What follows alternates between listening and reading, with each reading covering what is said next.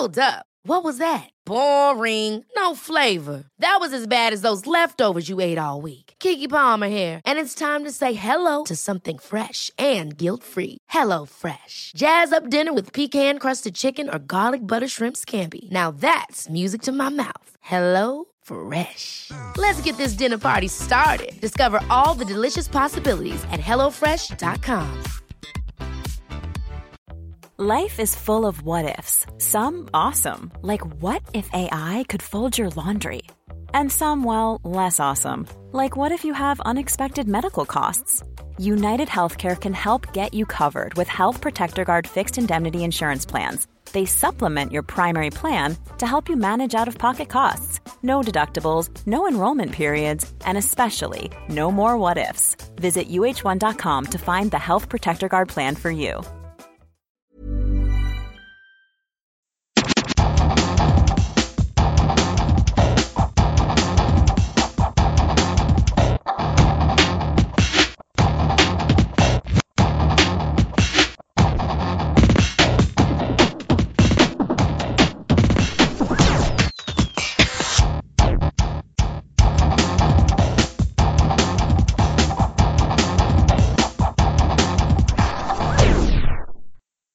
Hello there, fight fans.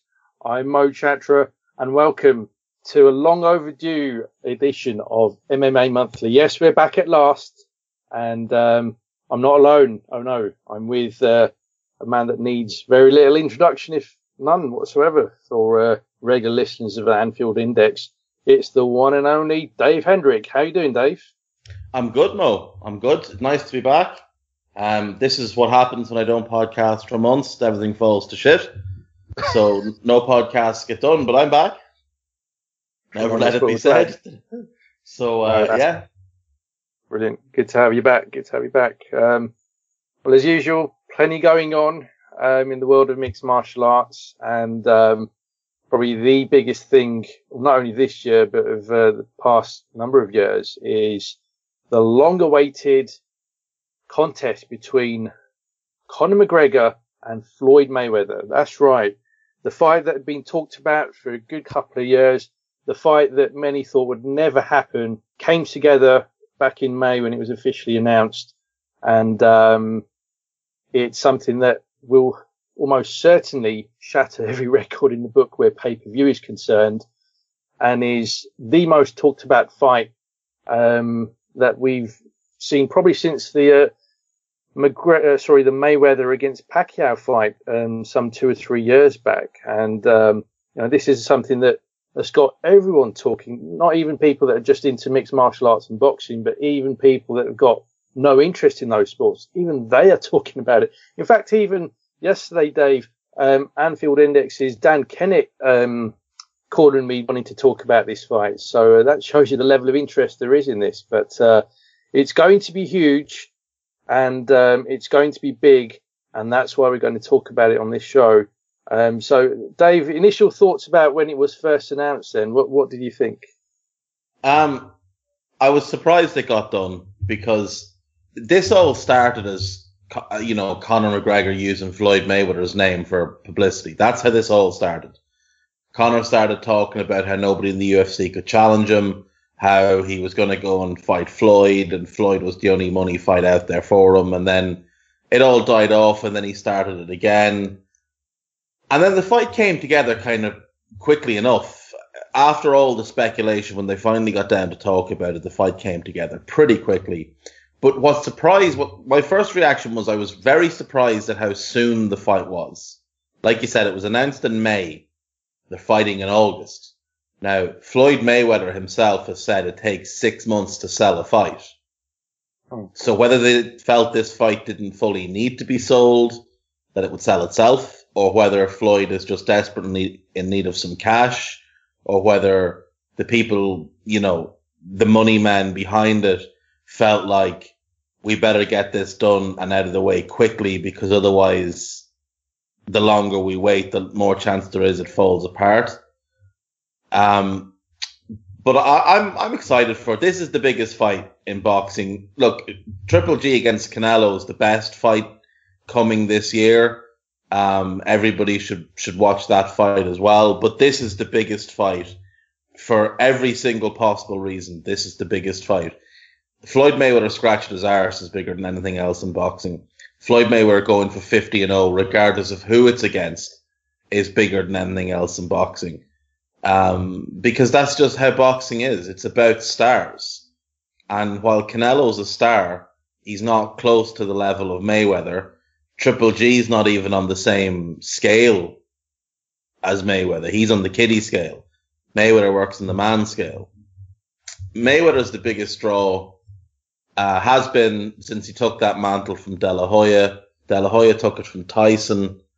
And, you know, I see people complaining about this fight and how it's a circus and how it's bad for boxing. Well, that may be so, but at the end of the day, you're all going to watch.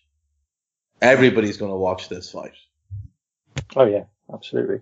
Now, I mean, as if the fight needed any hype, the fighters nonetheless still embarked on a tour of several cities around the world to promote the fight. And, you know, they involved 4 huge press conferences that took place in Los Angeles, Toronto, New York and London just a few weeks ago. And these were box office on their own, weren't they? All kinds of unbelievable promos, mostly by Conor, that were cut on each other. And they were 5-star entertainment and only added to what was an already very anticipated fight. What were your thoughts on those conferences? The press conferences got more press coverage than what Canelo Triple G or any other fight this year will get. That tells you how big this fight is. Conor wiped the floor with him in the press conferences because Conor's just a much better talker than Floyd. You kind of had to feel a bit embarrassed for Floyd because he was trying to use his little catchphrases, you know, hard work, dedication, and to get the crowd to respond. And nobody was responding. It was just tumbleweed. Then he ended up prancing up and down the stage, shouting, yeah, which was just embarrassing. You kind of felt embarrassed from your 40-year-old man. Go and sit down. Mortified. McGregor owned him in the press conferences. The New York one got a little bit out of hand. I think McGregor just kind of lost the run of himself. But I mean, LA wiped the floor with him. Toronto was a massacre. If that had been a fight, it would have been stopped. And the same in London. So, you know, Floyd's bringing over his steroid-riddled fools and throwing money in McGregor's face in New York. People kind of took that to mean Floyd won the press conference. It was absolutely embarrassing.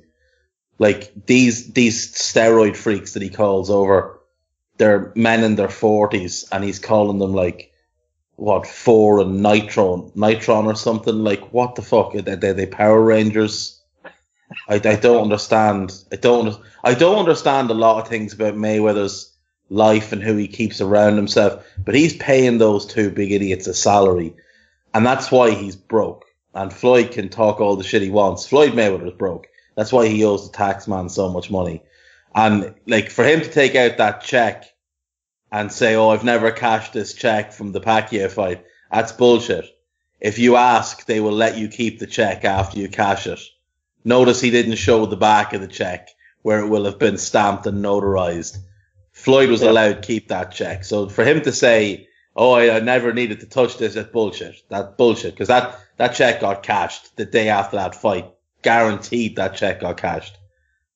Besides, the fact is that check is probably just written. He probably got that money in a wire transfer, if we're being honest here.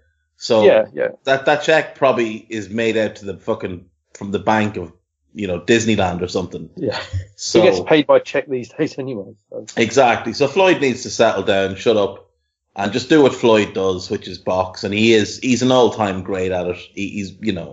He's as good a defensive fighter as we've ever seen. He's a great counter puncher. If he didn't have such brittle hands, I think he'd have a lot more KOs or TKOs, but he does, and I think that's going to be part of the reason there's no way he stops Conor in this fight for me. Yes, I mean, onto the fight itself then, which is taking place on the 26th of August.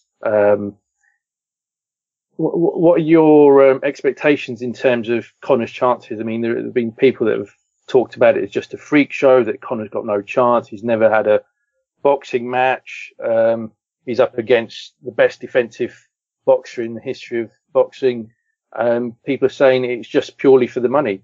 But do you see it that way? Do you think Conor has got something to bring that could give him a chance of an unlikely victory? Well, Mo, let me ask you a question. Describe Conor McGregor's boxing style. Well, the one word that comes to mind immediately is unorthodox. But in reality, you don't know because you've never seen him box, correct? That's right, yeah. I'm talking purely from the from basis of how he fights in MMA. That's exactly. Right. So that's all we have to go on. It's what he does in MMA. The movement, the distance. But you have to remember, in MMA, he uses a lot of kicks to keep his distance and then to close his distance. So we don't know how he's going to fight in boxing because there's no evidence. Floyd doesn't know how he's going to fight in boxing because there's no evidence. And if you look at the tape they released of him beating up Paulie Malignaggi, none of it really tells us anything other than the fact that he hits pretty hard. So, because obviously it's just a propaganda piece, like, that's all that is. He doesn't want Floyd knowing. Floyd is a master at figuring out his opponents. He does it before he gets in the ring. Floyd knows before he gets in the ring how you're going to fight him because he studies tape. And I'm sorry, I've never bought this nonsense that Floyd doesn't study tape. Of course he does. His uncle has said it a number of times that in the 2 weeks leading up to the fight, Floyd studies tape religiously. 3-4 hours a day. He knows every move, every punch you've got before you get in the ring. And then all he needs to do is figure out your timing. And that's it. Once he figures out your timing, you're done. And he normally does it within 2 rounds. That's why you'll often see Floyd lose the first round and then have a clean sweep 11 or 2 through 12. With Conor, he's going to have to figure out the style and the distance on the fly. And then he's going to have to figure out the timing. That may take anywhere from 3 to 5, even 6 rounds. Yeah. I think Floyd is going to win a comfortable decision because I think this will basically become a glorified sparring match. Kind of like when Floyd fought Mosley. It was a kind of a fight for about 2 rounds and Mosley wobbled him a little bit. And then it just became a sparring match. It wasn't really a boxing match. Yeah. So I kind of feel like that's what this is going to be. Because look, if this ends if this ends with Mayweather winning a decision, say he wins the decision, I don't know, like 116-112, okay, across all 3 judges' scorecards. Well, Conor McGregor has therefore won some rounds against Floyd Mayweather. Conor McGregor's a boxing novice. Floyd's one of the greatest of all time. Conor can say, I'm not a boxer, and I went 12 rounds with one of the greatest boxers of all time. So that's a win for Conor. Massive win for Conor. Floyd can say, I'm 50-0. This guy, there was no tape on him. He's much bigger than me. He fights totally different style than anything I've ever seen before. That's a huge win for Floyd. And Floyd rides off into the sunset with a check somewhere in the region of 110 million that he'll flash around in 20 years, even though he'll be getting his wire transfer on Saturday night. Conor's going to walk away with anywhere from 60 to 100 million, depending on the pay-per-view buys. So that's a win for everybody. The only way I see that not being the case is if Conor just decides, I'm going to have a go at him for 2 or 3 rounds and I'm going to try and land. And if Conor lands flush, Floyd is going to sit on his ass. Now, I don't know if he'll go to sleep, but he's going to sit on his ass. If Conor knocked him down and then lost the decision, that's another massive win for Conor. Conor doesn't need to win this fight to win this circumstance. That's what people don't understand. If Conor lasts 12, even if he gets his ass handed to him for 12 rounds, Conor's not a boxer. Floyd would not step foot in an MMA cage. Floyd would last, I would say, somewhere in the region of 35 to 45 seconds in a UFC fight. because Conor would kick him twice in the leg, once in the head, put him on his ass and choke him out, and that'd be the end of that. That was after he runs around the octagon for 20 seconds. Well, that's exactly it. That's what would happen is Conor would come out and start doing that crazy monkey movement shit he does. Floyd would, stand there looking a bit pensive, looking for a corner to kind of back himself into. There's no corners in the cage. So eventually Conor would just decide, you know what, let's just finish this idiot. It could last 15 seconds, but Floyd being Floyd, I'll give him a little bit more credit. But, regardless of what happens here, I'm really happy for McGregor that he's taken this opportunity. He's going to be financially rewarded for it. This takes big, big balls. We've heard talk of boxing versus MMA for how long, Mo? Since Chuck Liddell was the light heavyweight champion, and there was talk of Chuck fighting, I think it was Glenn Koff Johnson at the time, and Chuck didn't want anything to do with that because he would have got absolutely destroyed. We've heard talk of Anderson Silva against Roy Jones.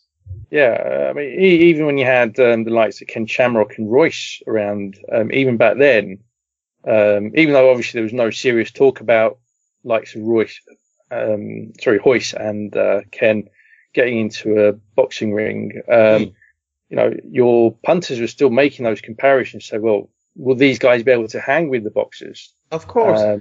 And these co-opted events across sports, what gets me is you hear people saying, oh, this is like if a soccer player went and played cricket, or if Roger Federer decided to give up tennis and drive Formula One cars. And no, it's not like. It's like if Michael Phelps decided to compete in the Olympic backstroke contest. If he went from butterfly to backstroke, because there's enough comparisons between the sports and enough of the same discipline that they are from the same ideological tree. This is not like he's completely changing. It's not like if Messi decided to go and play in the NBA. It's not like that. It's like if I don't know. It's like if David Beckham decided to go and kick penalties in rugby or field goals in American football. That's what it's like.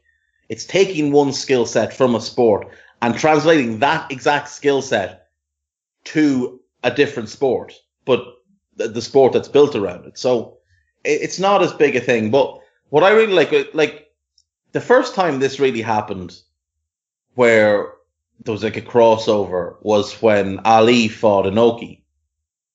And that was a freak show.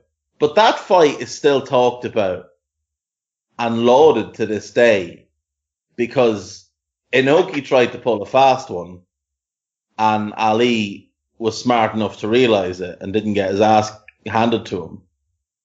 But there's a fight that, anything Ali does, anything he did during his career, his life, is of more interest to people than anything any heavyweight, bar Mike Tyson, has done since.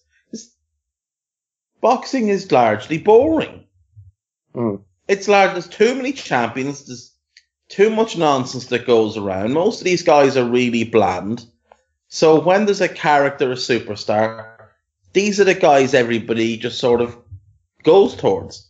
Every fighter is trying to get their name attached to this fight as well.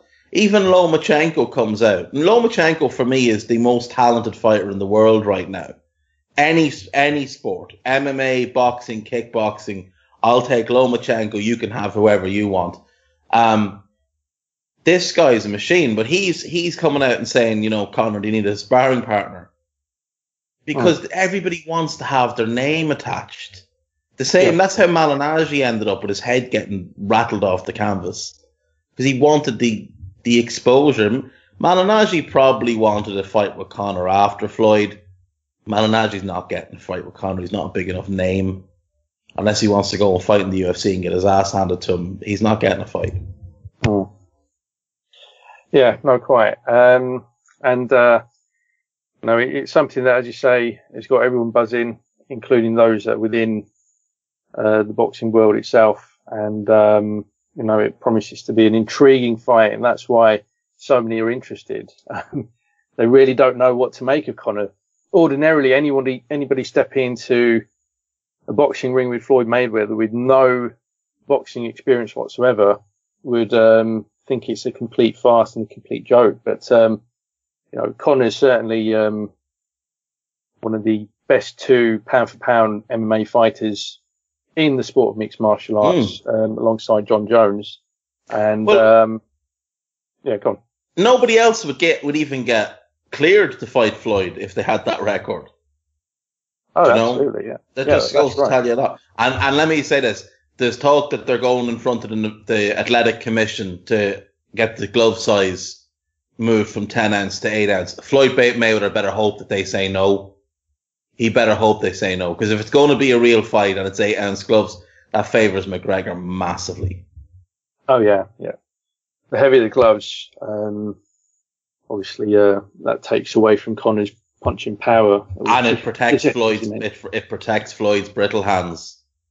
Yes, that's right. The smaller the glove, the more it favours McGregor. Like I said, though, I do think it becomes a sparring contest. They might have a couple of rounds where they have a real crack at each other, but I think it'll just evolve into a sparring contest. Yeah, that'd be the expectation. But at the same time, Floyd is coming up to 2 years since his last fight, which wasn't the most exciting of contests. It was against Berto, wasn't it? And that was a unanimous decision. And you know what's interesting with Floyd? Like, he is the biggest draw in boxing, there's no question. But he's only really the biggest draw depending on his opponent. Because, nobody cared about the Berto fight. That was to be his last fight. He was meant to retire. And, it did, 300,000 or 340,000 pay-per-views. His big ones, obviously, Pacquiao, Hatton, Oscar, Canelo. Yep. But aside from that, I don't think he's really done anything over 1 million, over 1.2 million. So he's obviously a big draw, but I don't know that he's as big a draw. He's not as big a draw to boxing as, say, Conor is for MMA. Conor's by far the biggest draw in MMA, and he's the only one really capable of doing the numbers that he does now that Ronda's gone. Yeah, Conor last year did 3 fights, all did 1.3 million or above. I think he's got 4 of the top 5 pay-per-view records of all time. For MMA.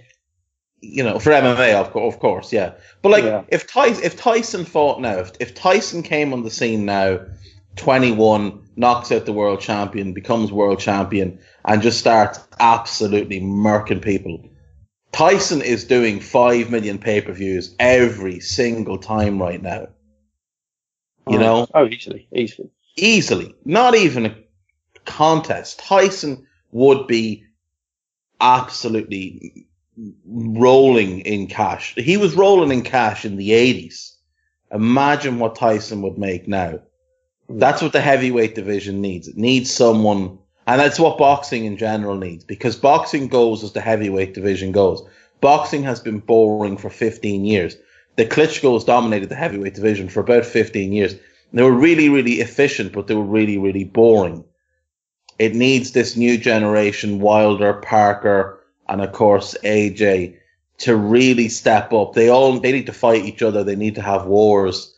And once the heavyweight division starts gaining traction and bringing back an audience, it's the drip down effect. So it'll roll down. Nobody cares about cruiserweight. So it'll roll to light heavyweight.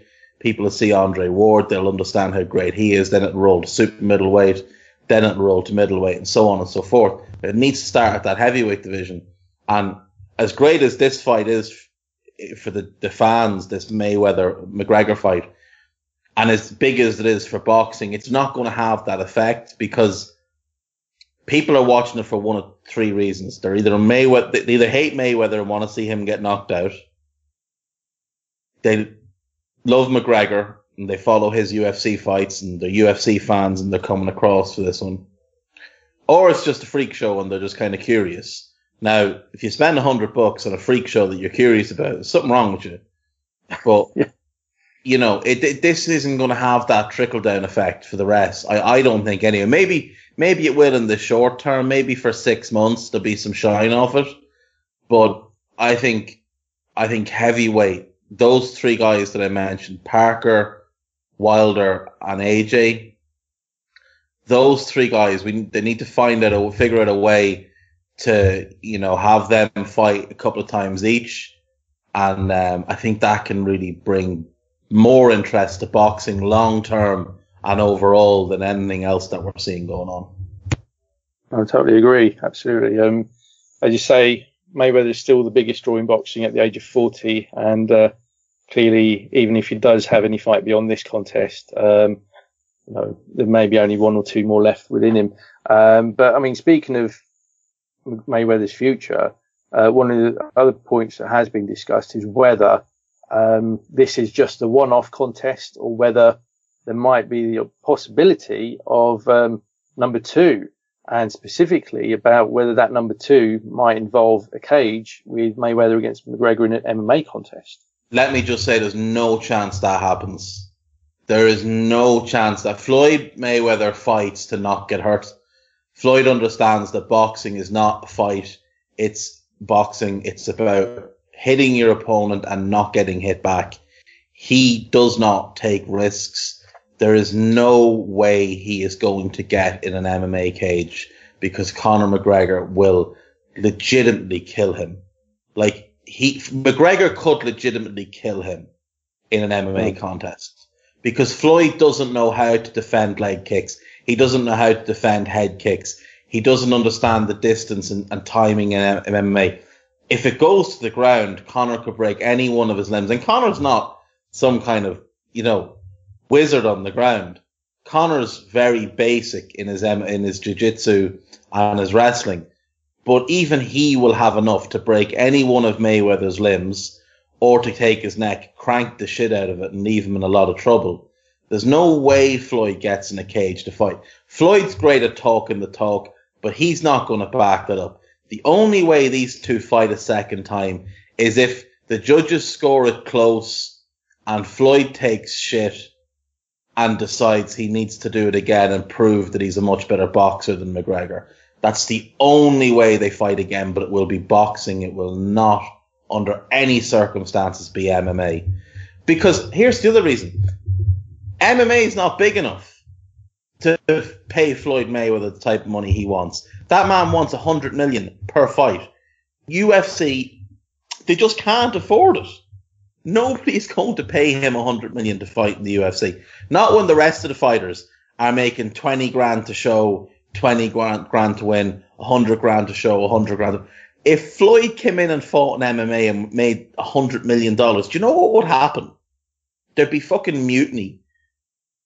Nobody would fight for the UFC for less than $5 million a fight after that. That's what would happen. Well, yeah. But I mean, nonetheless, Conor, as you mentioned earlier, Mayweather is somebody who burns through money. He makes a huge amount, spends it very quickly.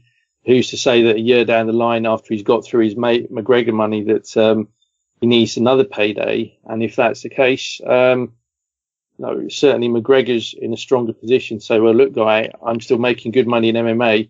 If you want another fight with me, step into my world. But you never know. I mean, it's at that point, he'd fight.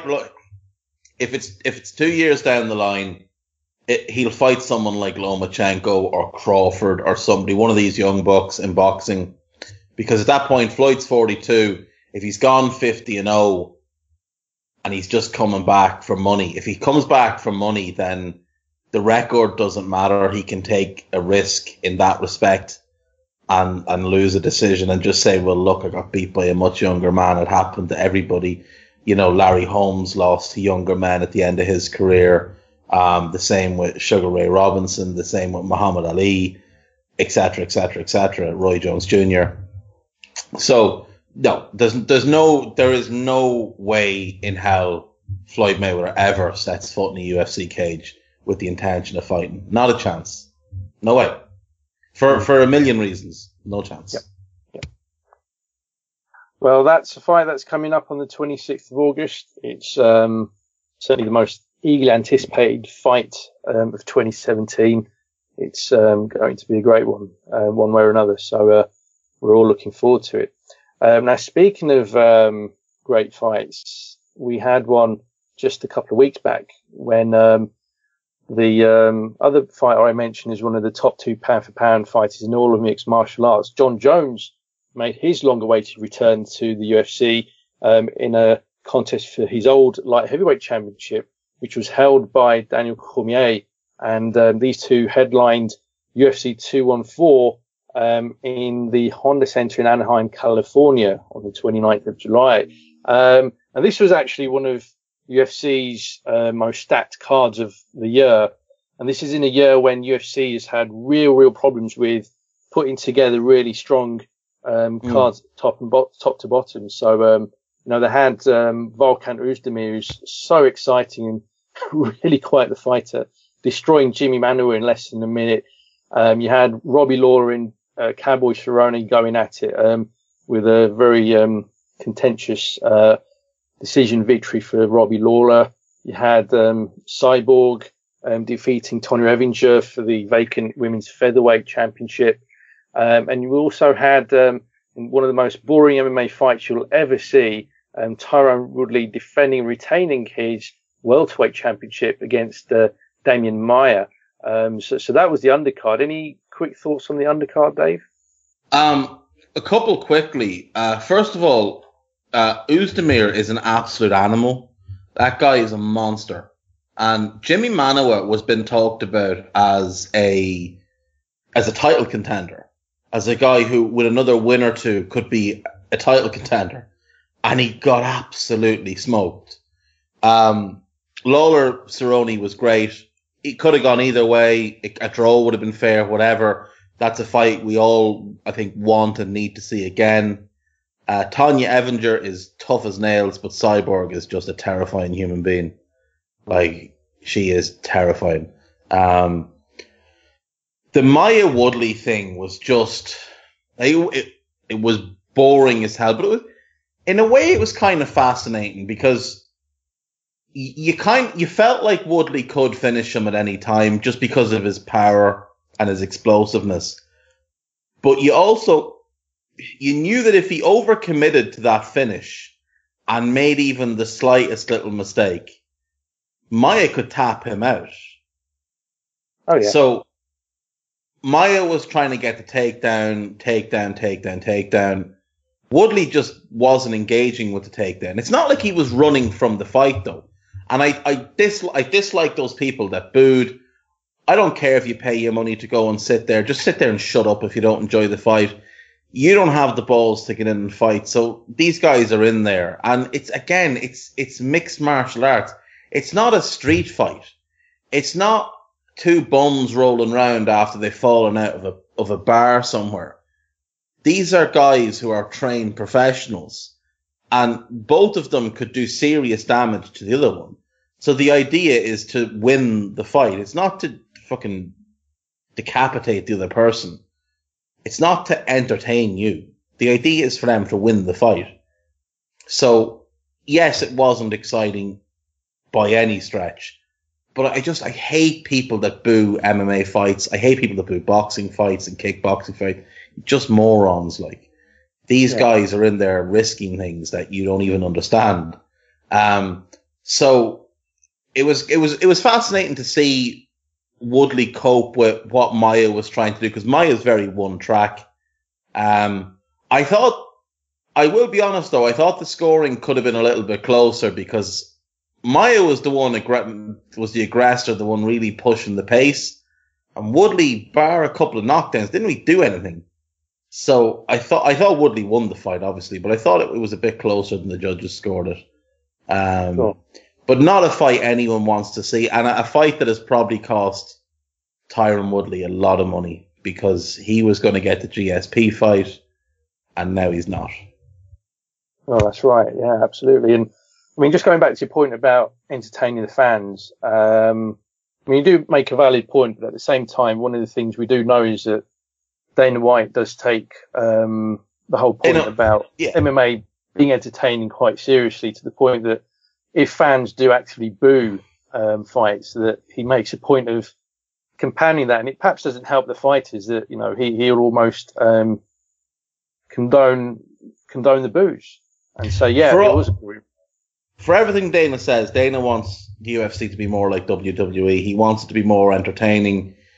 He doesn't really, like, Dana's whole thing is money. And that's exactly what his job is. Dana's job is to grow the UFC, to make as much money for the new owners as he did for the Fertittas.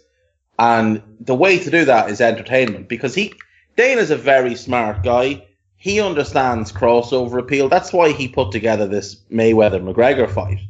He understands. That's why he brought in Lesnar. You know, Dana understands that there's crossover appeal and that you need to tap into those different fan bases to grow your own sport. Because when he got into MMA, it was, you couldn't even describe how small it was at the time. Like, think of how, like, Bellator is maybe 1/10 the size of the UFC right now, and Bellator is 10 times the size of what the UFC was back then. So that's how far he's grown things. So I do agree with him. Like, there does have to be an entertainment factor, but at the end of the day, when you're in fight, like, you can sell fights and entertain people in different ways. McGregor entertains people in about 6 different ways. Chael Sonnen was involved in some of the most boring fights you'll ever see, but people were entertained and bought his fights because of what he did beforehand and what he did afterwards. You know, so I think there's ways and means around it. Entertain them before and entertain them after. Sure. Okay. Then on to the main event itself then. So there was a lot of speculation about this one, about which way it could go. There were those that felt Jones wouldn't be coming back as the same fighter he was. There were those that felt that Jones would come back just as good as he was and would be too good for Cormier. You know, the first 2 rounds, though, it did seem like Cormier, unlike the previous fight between the two, certainly seemed a lot more confident and better placed, certainly seemed to have the upper hand. But coming into round 3, it was a kick, I think it was, that John Jones landed, which staggered Cormier, and that led to the end. Jones then, you know, really latched onto that, came onto Cormier very strongly, finished it, and you know, Big John McCarthy, I thought, gave Cormier every chance to get out of that predicament, but he just didn't, and had no option but to wave the fight off. So a stunning KO victory for John Jones, once again becoming the UFC like heavyweight champion. Yeah, I agree. I thought Cormier looked good in the first 2 rounds. I think it was probably 1 round each, but I thought Cormier looked the better of the 2 fighters. He certainly looked the more comfortable. Jones looked a little bit like he maybe had a bit too much nervous energy, which is understandable, given the long layoffs and that. But once he planted that head kick, and my God, that finish was just like, if he'd been arrested for that, he wouldn't have been able to complain. It was that vicious and violent. John McCarthy probably let Cormier take a couple of shots too many, but I can understand why. It's you know, the biggest fight of his life. You've got to give him every chance to get back into it. But my God, once Jones smelt that blood, it was terrifying to see. Oh, yeah. Because Daniel Cormier is a big bad dude. Like, he's a big guy, and he is a fucking bad motherfucker. But my God, John Jones just absolutely murked him. Like, to be able to just kick a man in the head. Basically what happened from the kick in the head was just bullying, because Cormier looked like he wanted to run away to clear his head. And Jones just stalked him. And the minute Cormier fell down, it was just pure violence. Like, it was incredible. Relentless. Yeah, absolutely relentless. Like, and I'm not a John Jones fan. I think he's an amazing fighter. I think he's incredibly skilled. I also think he's a heavyweight who shouldn't be fighting at light heavyweight, but that's just my opinion. But I just don't like him as a person. I just think he's very fake. He doesn't come across well. Even when he was talking about this fight afterwards, he was talking about how he handled Cormier crying with great class and dignity. I'm like, just shut up. Like, he's far too arrogant. And I just don't like him as a person. I don't like the fact that he got caught cheating. And I don't like the things he's done in his personal life that have been publicized. I just don't think he's a very good person. So, not a fan of John Jones. Hoping to see him a heavyweight. I think Kane might just beat the piss out of him. I think he might beat Miocic though.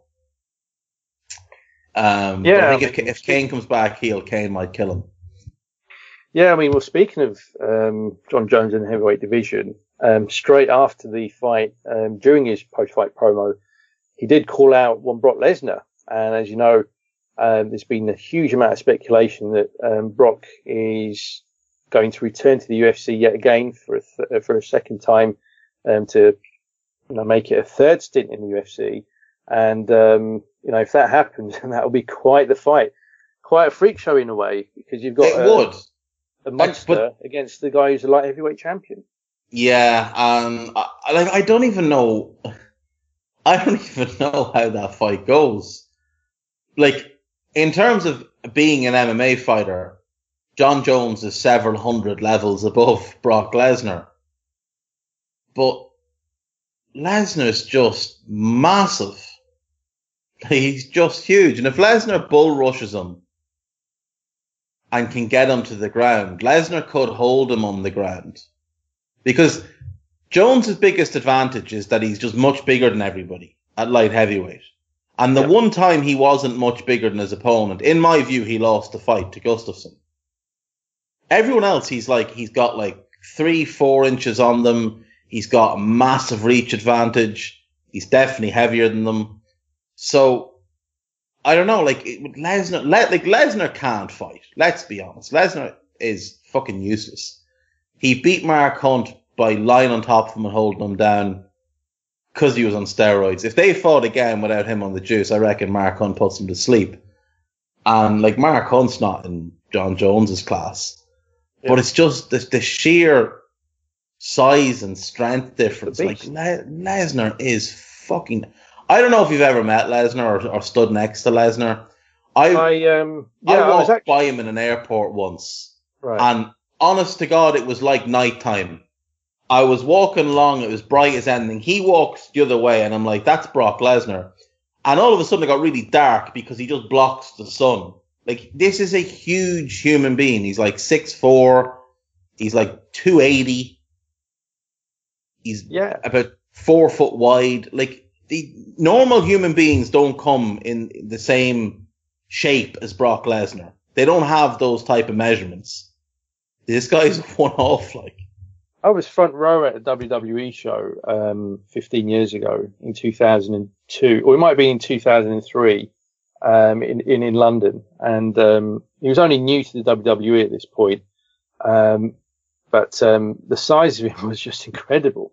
Yeah. Even at that point, he was about a good 275, 280, and these days at his heaviest, he's gone up to 300 pounds. And normally when he competes in the UFC, obviously he has to weigh in at 265, but come the fight, he's normally in and around the 280 mark. Whereas with, John Jones, he's normally walking around at around 230, 235 outside of, competitive fighting. So I'd suspect that if he had a fight against, Brock Lesnar, he'd look to be in and around that weight, but he'd still be giving up a good 50 pounds coming. Yeah, that's it. And you have to remember that, like, John Jones has to maintain quite a strict diet, even when he's not getting ready for a fight, because he can't afford to blow up. Like, he can't afford to hit 250, 260, which is probably where his body would settle if he made a full-time move to the heavyweight division. Yeah. Now, he's got skinny legs, but he's broad. He's got a big upper body, like, and I think he would settle at about 250 if he did move up. But he maintains a very strict diet all year round. And like you say, he's somewhere 230, 230, 35. Sometimes he tries to stay around 225 just so he's not cutting too much weight, depending on what kind of training cycle he's in or maybe what kind of steroid cycle he's in. But I'm only joking. No, but like, so he's the guy that does maintain that rigidly. But again, like Brock Lesnar diets all year round, and that man walks around at 280 to 300 pounds. And Brock has to have a strict diet because he's had all those health problems with his diverticulitis. Yep. You know, and because, like, well, number one, if he wants to fight in the UFC, he's got to get in under 265. But number two, like, the UFC aren't going to, or the WWE aren't going to allow him to stroll out there with a big belly weighing 350. You know, so Brock is always working to keep his weight down. But he's just, the sheer dimensions of Brock Lesnar are ridiculous. I don't know how that fight goes. I would assume Jones beats him, but if Lesnar gets hold of him and just decides to put him on the mat and lie on top of him, I don't know what Jones can do, you know, because Lesnar's just, he's a different type of big and he's a different type of strong. You're not, the one thing Jones would have going for him is Shane Carwin trained at Greg Jackson and Winklejohn's gym. I think he's still a trainer there. I could be wrong, but I think he is still a trainer there. He fought Lesnar. He's also a pretty similar size to Lesnar. He's actually got bigger hands, which is insane. So he could use him as a training partner. But Carwin's not as explosive as Brock. I don't think he's quite as strong as Brock. But he'd be able to use him to figure out quite a few things. So there's that. But I don't know. I want to see it. I do want to see it because I think it could be really interesting. Oh yeah, definitely. Yeah, very much a throwback to the kind of fights we used to see in Pride Fighting Championship back in the day. But no, if that happens, it will certainly be another very interesting freak show fight. So we'll keep an eye out for that one. And then finally, Dave, just wanted to look ahead to the next couple of months, 3 months of the UFC. They've got a number of shows coming up, but as I mentioned earlier, they've really got a problem with putting together really compelling lineups for shows, and that's why they've struggled on pay-per-view. A lot of shows have done 200,000, 300,000 pay-per-view buys. Nothing has come close this year to the kind of numbers that McGregor was posting in 2016. In fact, the biggest pay-per-view of this year is 2-on-4 that we've just talked about, which did around 850,000 buys, which is almost half of what McGregor was posting in 2016. And you know, the next 2-3 months don't look all that exciting. In fact, the biggest show in October is UFC 2-on-6, which is talked about as being headline for a heavyweight title contest between Stipe Miocic and Cain Velasquez.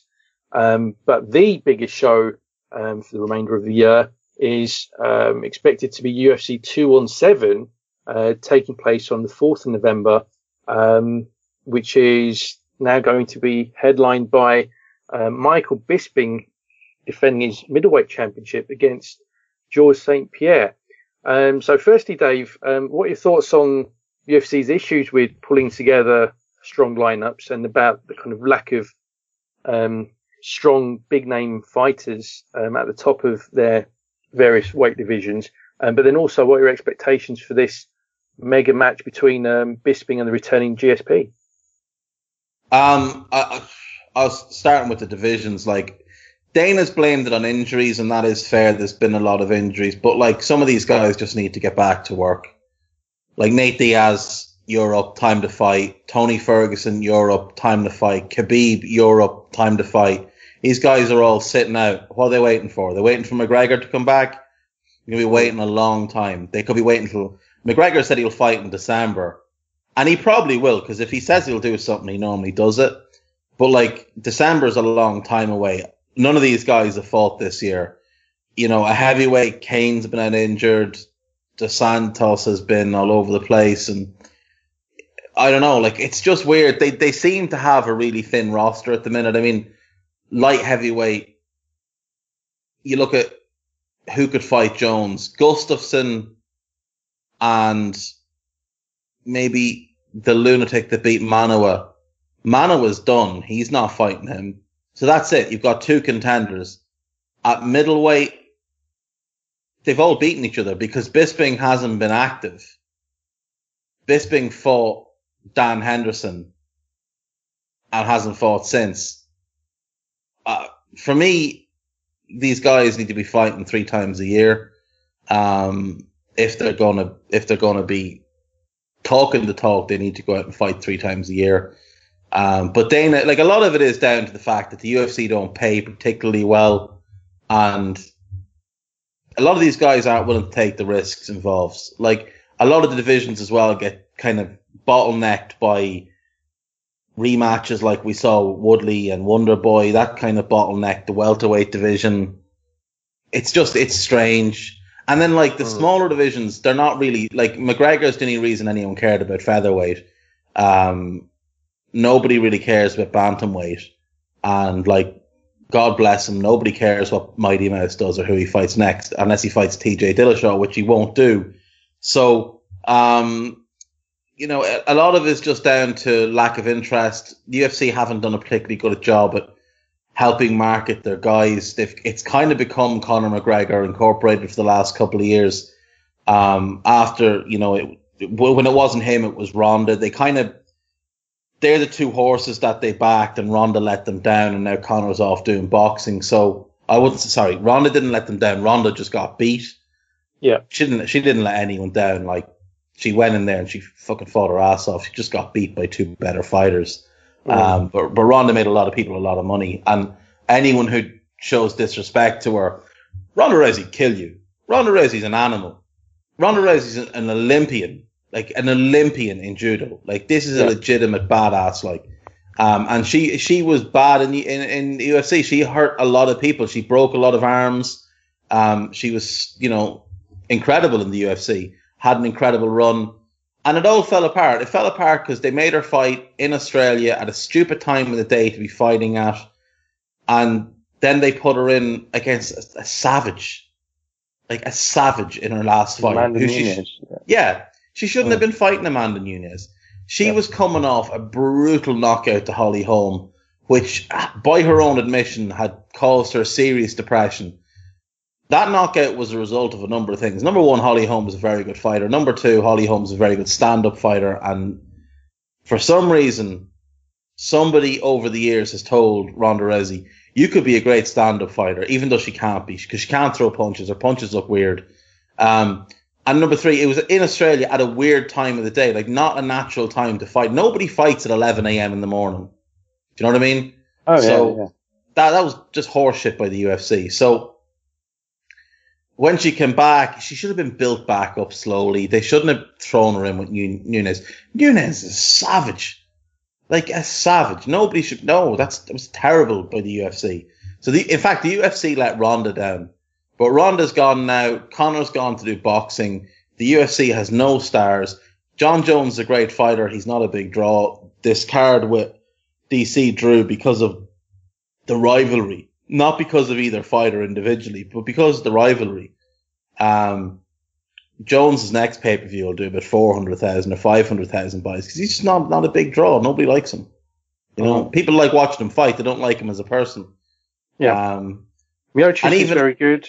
But, you know, his charisma, you can certainly question that. And, you know, you need the full package these days as a fighter. You need to be able to talk the talk as well as go in the ring or in the octagon. You've got to sell these fights. So, I don't know. I think the UFC are in a bit of a rough spot at the minute. And, like, even Kane coming back. Kane hasn't fought in a long time. And he's coming back and getting a title shot. That doesn't sit well with me. GSP coming back after being out for, 3 years. And getting a middleweight title shot when he's never fought at middleweight in his life, that doesn't really sit well either. So they're making things hard for themselves as well. Oh, indeed they are. Yeah, certainly not doing too great in terms of creation of stars, and obviously they've lost a lot over to Bellator as deals have come to an end. So, certainly been a year of struggle for the UFC. But despite that, their man Conor, he's in action, and UFC by association will get plenty of publicity along the way. And then they've got these couple of fights coming up in the next couple of months in October and November, if they come off with a heavyweight title match, as well as the middleweight championship bout, that will certainly be able to do some decent numbers as well. Right, so that brings us to the end of our show then, Dave.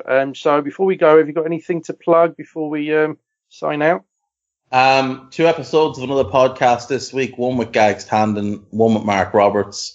NBA holds myself and Joe Cousins. That will be recorded Monday, probably out Wednesday.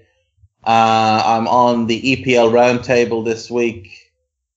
Yeah, lots of me this week. Lots and lots of me. So you're welcome. Tremendous. Excellent. We love to hear you, Dave. So thanks again for joining us, listeners. We promise we won't leave it quite as long between MMA Monthly pods as we did this time round. But as I say, there's lots going on, and we'll be back next month to recap McGregor against Mayweather, as well as look ahead to some of the upcoming big UFC fights that are going to take place. So thanks for listening, and join us next time.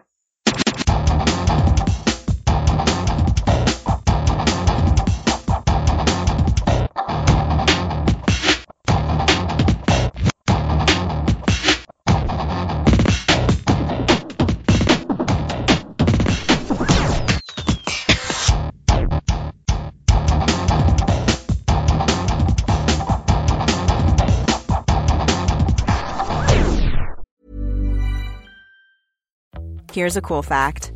A crocodile can't stick out its tongue. Another cool fact, you can get short-term health insurance for a month or just under a year in some states. United Healthcare short-term insurance plans are designed for people who are between jobs, coming off their parents' plan, or turning a side hustle into a full-time gig. Underwritten by Golden Rule Insurance Company, they offer flexible, budget-friendly coverage with access to a nationwide network of doctors and hospitals. Get more cool facts about United Healthcare short-term plans at uh1.com. Many of us have those stubborn pounds that seem impossible to lose, no matter how good we eat or how hard we work out. My solution is PlushCare. PlushCare is a leading telehealth provider with doctors who are there for you day and night to partner with you in your weight loss journey. They can prescribe FDA-approved weight loss medications like Wegovy and Zepbound for those who qualify. Plus, they accept most insurance plans. To get started, visit plushcare.com/weightloss. That's plushcare.com/weightloss. I'm Sandra, and I'm just the professional your small business was looking for. But you didn't hire me because you didn't use LinkedIn Jobs. LinkedIn has professionals you can't find anywhere else, including those who aren't actively looking for a new job, but might be open to the perfect role, like me. In a given month, over 70% of LinkedIn users don't visit other leading job sites. So if you're not looking on LinkedIn, you'll miss out on great candidates like Sandra. Start hiring professionals like a professional. Post your free job on linkedin.com/achieve today.